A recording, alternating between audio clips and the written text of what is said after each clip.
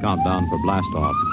X minus 5, 4, 3, 2, X minus 1, fire.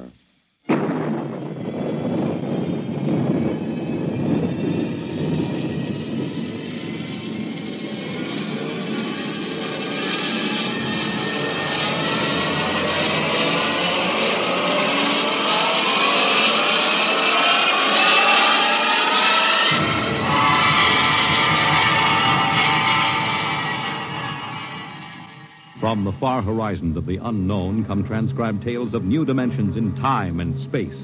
These are stories of the future, adventures in which you'll live in 1,000,000 could-be years on 1,000 maybe worlds.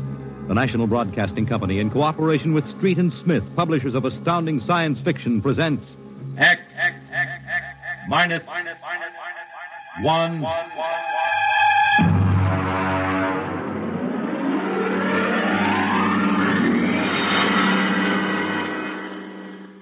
Tonight's story, Ray Bradbury's Dwellers in Silence.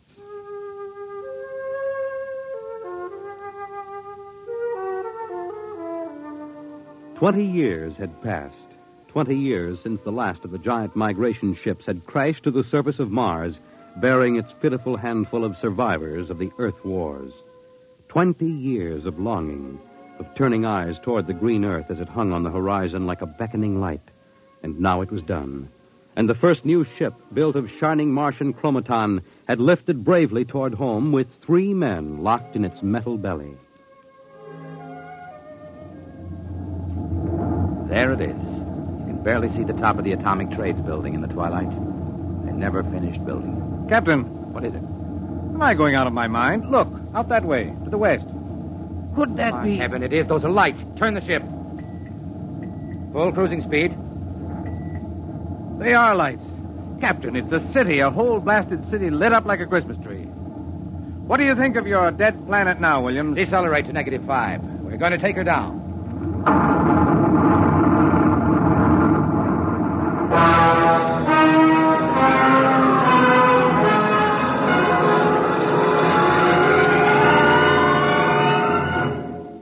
Unbelievable. We've been walking for hours now and not a soul to be seen. There must be someone. How do you explain the light? Unless they've been burning like this for 20 years. Impossible. I don't know. Municipal building. Can we have a look here, sir? Possibly the records might contain some. That's a good idea. Keep your weapons ready.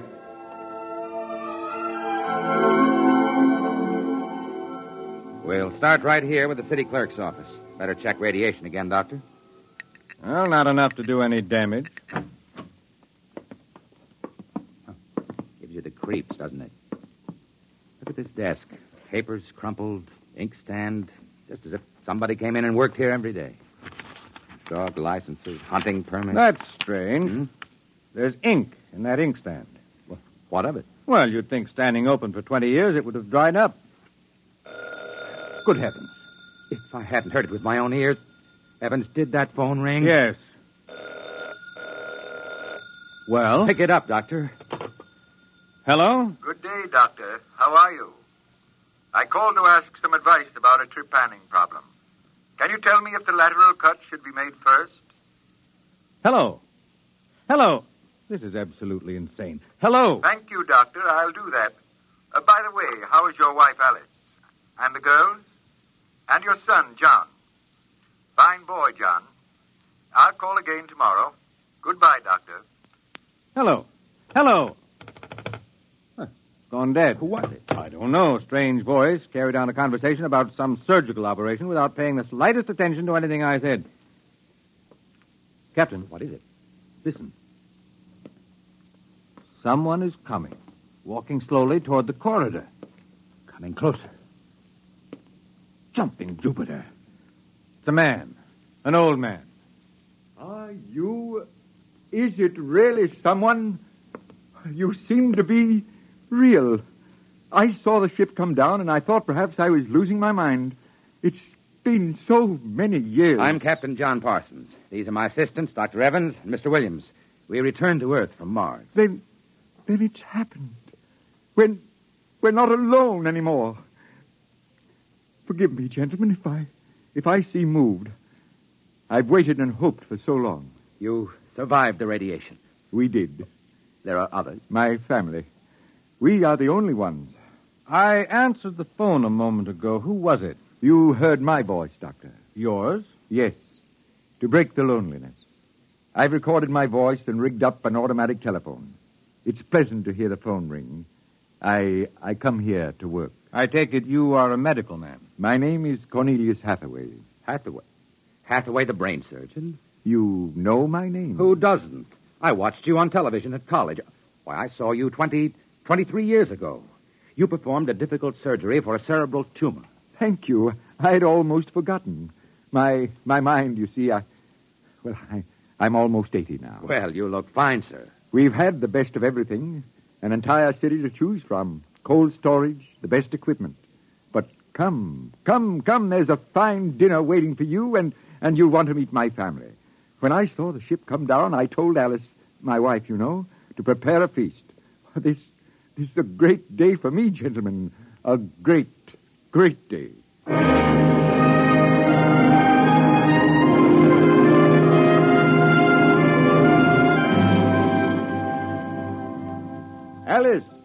Alice, come out to the porch and see who we have here.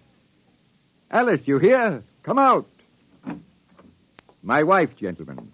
Alice, Captain Parsons, Dr. Evans, Mr. Williams. How do you do, Hathaway? How do you do? And now, if you will follow me in, gentlemen, we'll meet my children.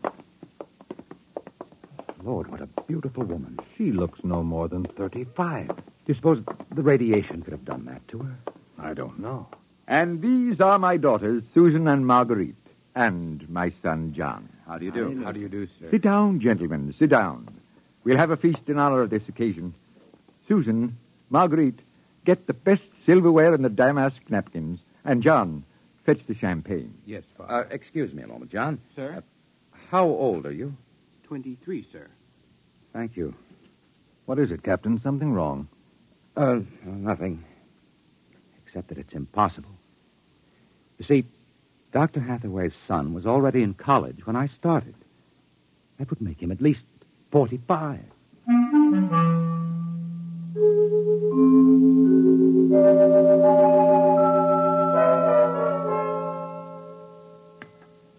That was a wonderful meal, Mrs. Hathaway. Doctor, your wife is an exceptional woman. Thank you, sir. How would you gentlemen like some fresh gingerbread with your coffee? I baked it this morning. Oh, wonderful, wonderful. Smell that, Doctor? It's like coming home, Mrs. Hathaway. It's like home having you here. Mrs. Hathaway, may I compliment you on having preserved your youth and beauty so well? Thank you. We have no worries here. No competition. All the things we need for material comfort. Parsons and I were wondering, Dr. Hathaway, if the radioactivity had any effect in preserving tissue. Your children all look so young, too. It is possible, gentlemen, of course. Radiation does strange things to living tissue. Alice, could we have some champagne? Alice. Oh, I'm sorry. What, John? Some champagne, please. Champagne. Oh, yes, of course. An amazing woman. Did you ever see such grace, such complete relaxation? It doesn't seem quite natural. I beg your pardon, gentlemen? Captain Parsons was just about to ask how you and your family managed to escape, Dr. Hathaway. We were very fortunate. You see, my home was in the Sierra Mountains at the time. I had a lead-lined laboratory in the basement where I did X-ray research. My hobby, you know. I chose this house because it was on a hill where I could watch the sky. Oh, the loneliness of those first years. But at least you had your wife and children. Yes, I had my family. If it were not for them, gentlemen, I assure you I would long ago have put a bullet in my head. Champagne, Captain? Oh, thank you, Mrs. Hathaway. May I propose a toast? Oh, let me. Gentlemen, to Earth. To Earth. Earth. May she never be stranger to man. And... Hathaway, what is it? You all right? It's nothing. It's nothing, really. Just a rather sharp pain in the chest. Why don't you gentlemen go out on the porch and enjoy the air? You've had a long and tiring journey. Alice, we'll show you the way. Will you be all right, John? Yes, don't trouble yourself. I'll see you all in the morning. Good night, Doctor. Good night. Come, John. Yes, Father.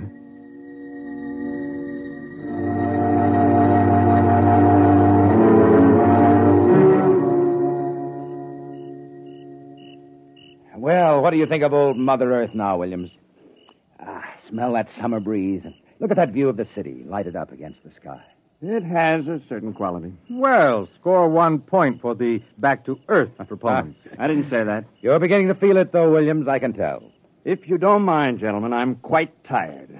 I think I'll turn in. Excuse me? Well, Captain, Well, what? what do you make of all this? I don't know what you mean. This Hathaway and his family. There's something strange and unnatural going on here. I can sense it. Oh, I think you're reading things into it, Doctor. Perhaps. Well, I'll turn in, too. Coming? In a moment, I want to smoke a cigarette.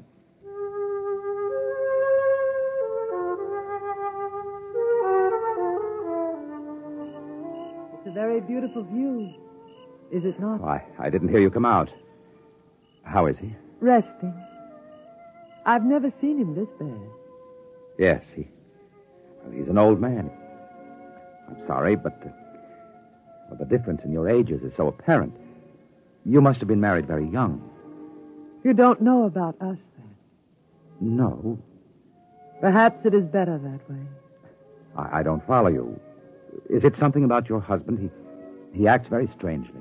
My husband is a very great man, Captain.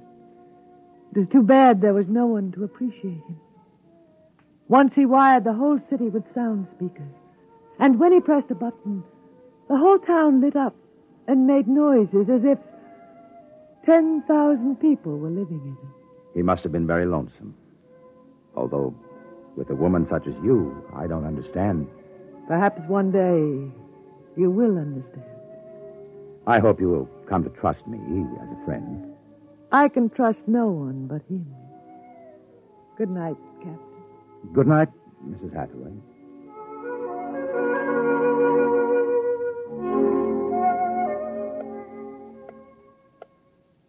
Captain. Captain Parsons. What is it? Who's there? Dr. Evans. Oh, what's wrong? What time is it anyway? 2 a.m. What's wrong? I couldn't sleep. A few minutes ago, I heard someone slip out the front door. In the moonlight, I saw it was the old man. He was headed toward the ship. What are you suggesting, Doctor? Nothing, except that it's fairly unnatural for an old man with a bad heart to go wandering off at 2 in the morning. Very well. We'll follow him.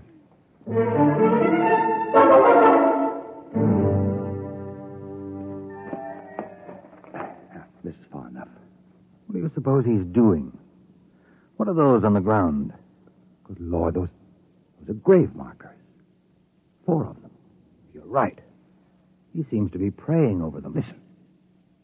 Do you forgive me for what I had done? I had to do it. I was so lonely. So terribly lonely. You don't mind too much? You do forgive me, don't you? Yes. Yes, I feel you do. Well, I'm glad. I think perhaps I can rest now. I think He's having another attack. Come on. Hathaway. Dr. Hathaway, can you hear me? Raise his head, Evans. Dr. Hathaway. His lips are moving. What is it, Doctor? Closer. Lean closer. I'm sorry I had to spoil all of this. I've expected it for some time. We'll fix you up. No, I'm an excellent diagnostician. It really doesn't matter. Except for them. What about them, Hathaway? You suspected, didn't you? Yes, I suspected. But I couldn't believe it until now. Do they know? No, they wouldn't understand. I wouldn't want them to know. Ever. Doctor? He's dead, Captain.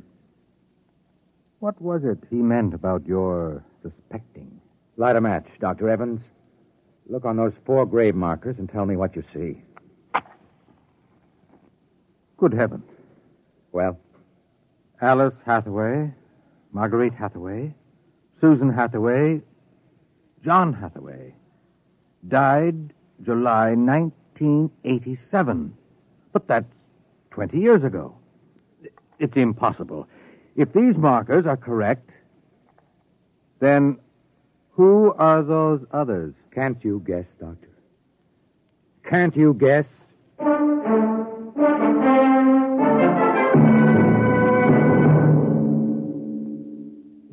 I'm sorry, Mrs. Hathaway. He didn't want us to feel badly. He told us it would happen one day and that he didn't want us to cry. He didn't teach us how, you know. He said it was the worst thing that could happen, to know how to be lonely and unhappy. We weren't to know what death is. Perhaps it's just as well. You know about us, don't you? Yes, I know. I didn't think you knew yourself. The children don't. I've been aware for a long while. No one would have guessed. You're so perfect. He would have liked to hear you say that. He was so very proud of us. After a while, he came to love us, and at the end he took us as his real wife and children. He even forgot, sometimes, that he had made us. You gave him a great deal of comfort. Yes. Over the years, we sat and talked. He loved so much to talk. I was first, you know. Then he became lonesome for the children, and so he made them. There was only one thing. One flaw. And that? He couldn't make us grow old. And so he had to watch himself become an old, old man while we stayed young. It was a great blow to him.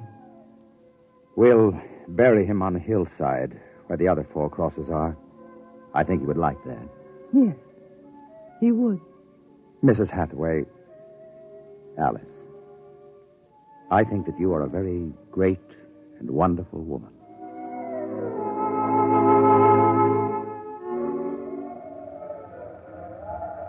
And so we commend the body of this man, John Hathaway, to his Maker. Ashes to ashes, dust to dust returneth. Amen.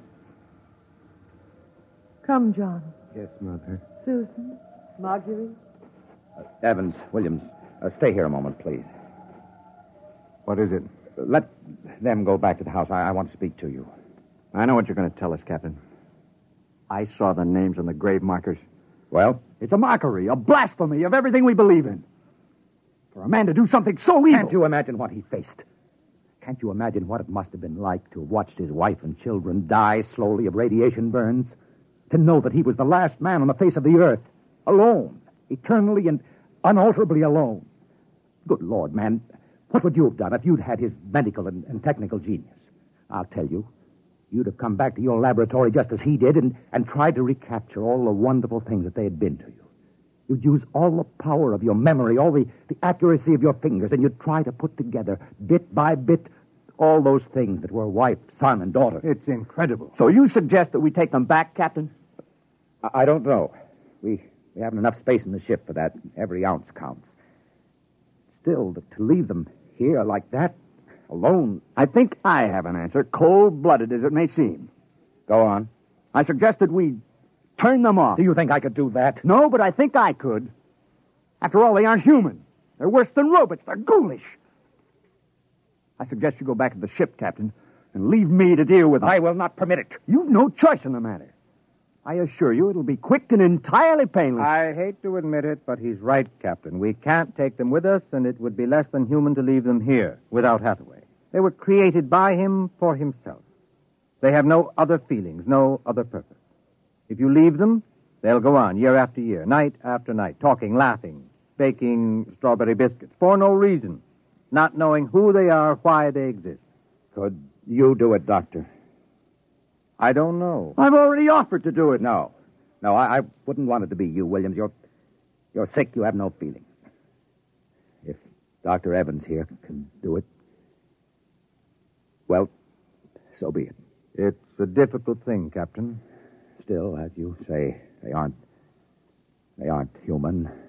Logic is on your side. It isn't as if you were murdering someone. Well, give me the blast gun, William. We'll wait in the ship. Take off in half an hour. Half an hour.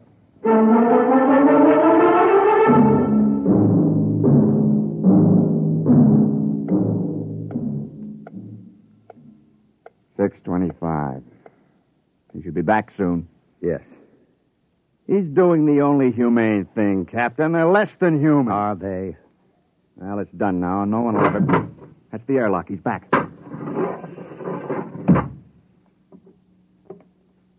Well, here's your gun. Did you do it? When I entered the house, one of the daughters looked up at me, and she smiled. The others smiled. He taught them that, taught them to make him feel welcome when he came home at night. I knew that, and yet... Well, I should have done it then. I might have, but she came in. The wife. She said something about sitting down for a cup of tea. She looked at me with those fine, intelligent eyes. I couldn't do it. It would be murder. Cold-blooded murder. I prayed you wouldn't be able to do it. There will never be anything as fine as they are, you know.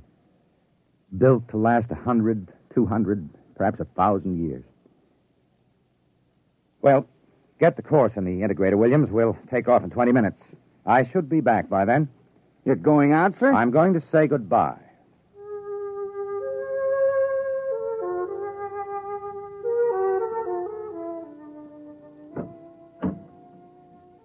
You've come back.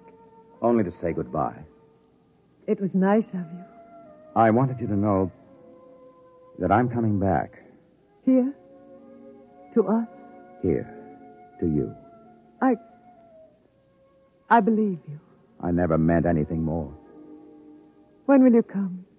I don't know. It'll take many years to prepare fuel for another trip. 6, 7, perhaps 10 years. I will watch the sky at night, just as he watched it. I'm not a young man. Time is nothing to me. I was born out of time. I'm afraid I must go now. I understand. Strange. I have a new feeling. One which he didn't teach us. A feeling of longing, of sadness. That one is not taught. It comes of being alive. Yes, I am alive. Even though he created me, I'm a person now. Goodbye, Alice Hathaway. Goodbye, John Parsons.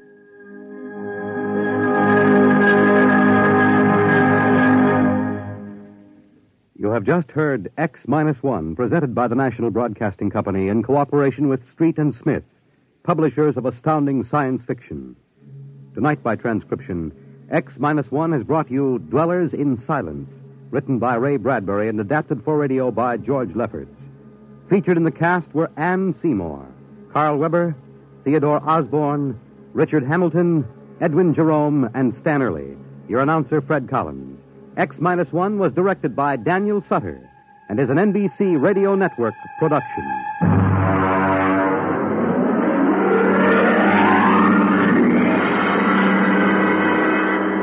Don't forget, next week, X-1 will be heard on Wednesday at 8 p.m. Eastern Standard Time.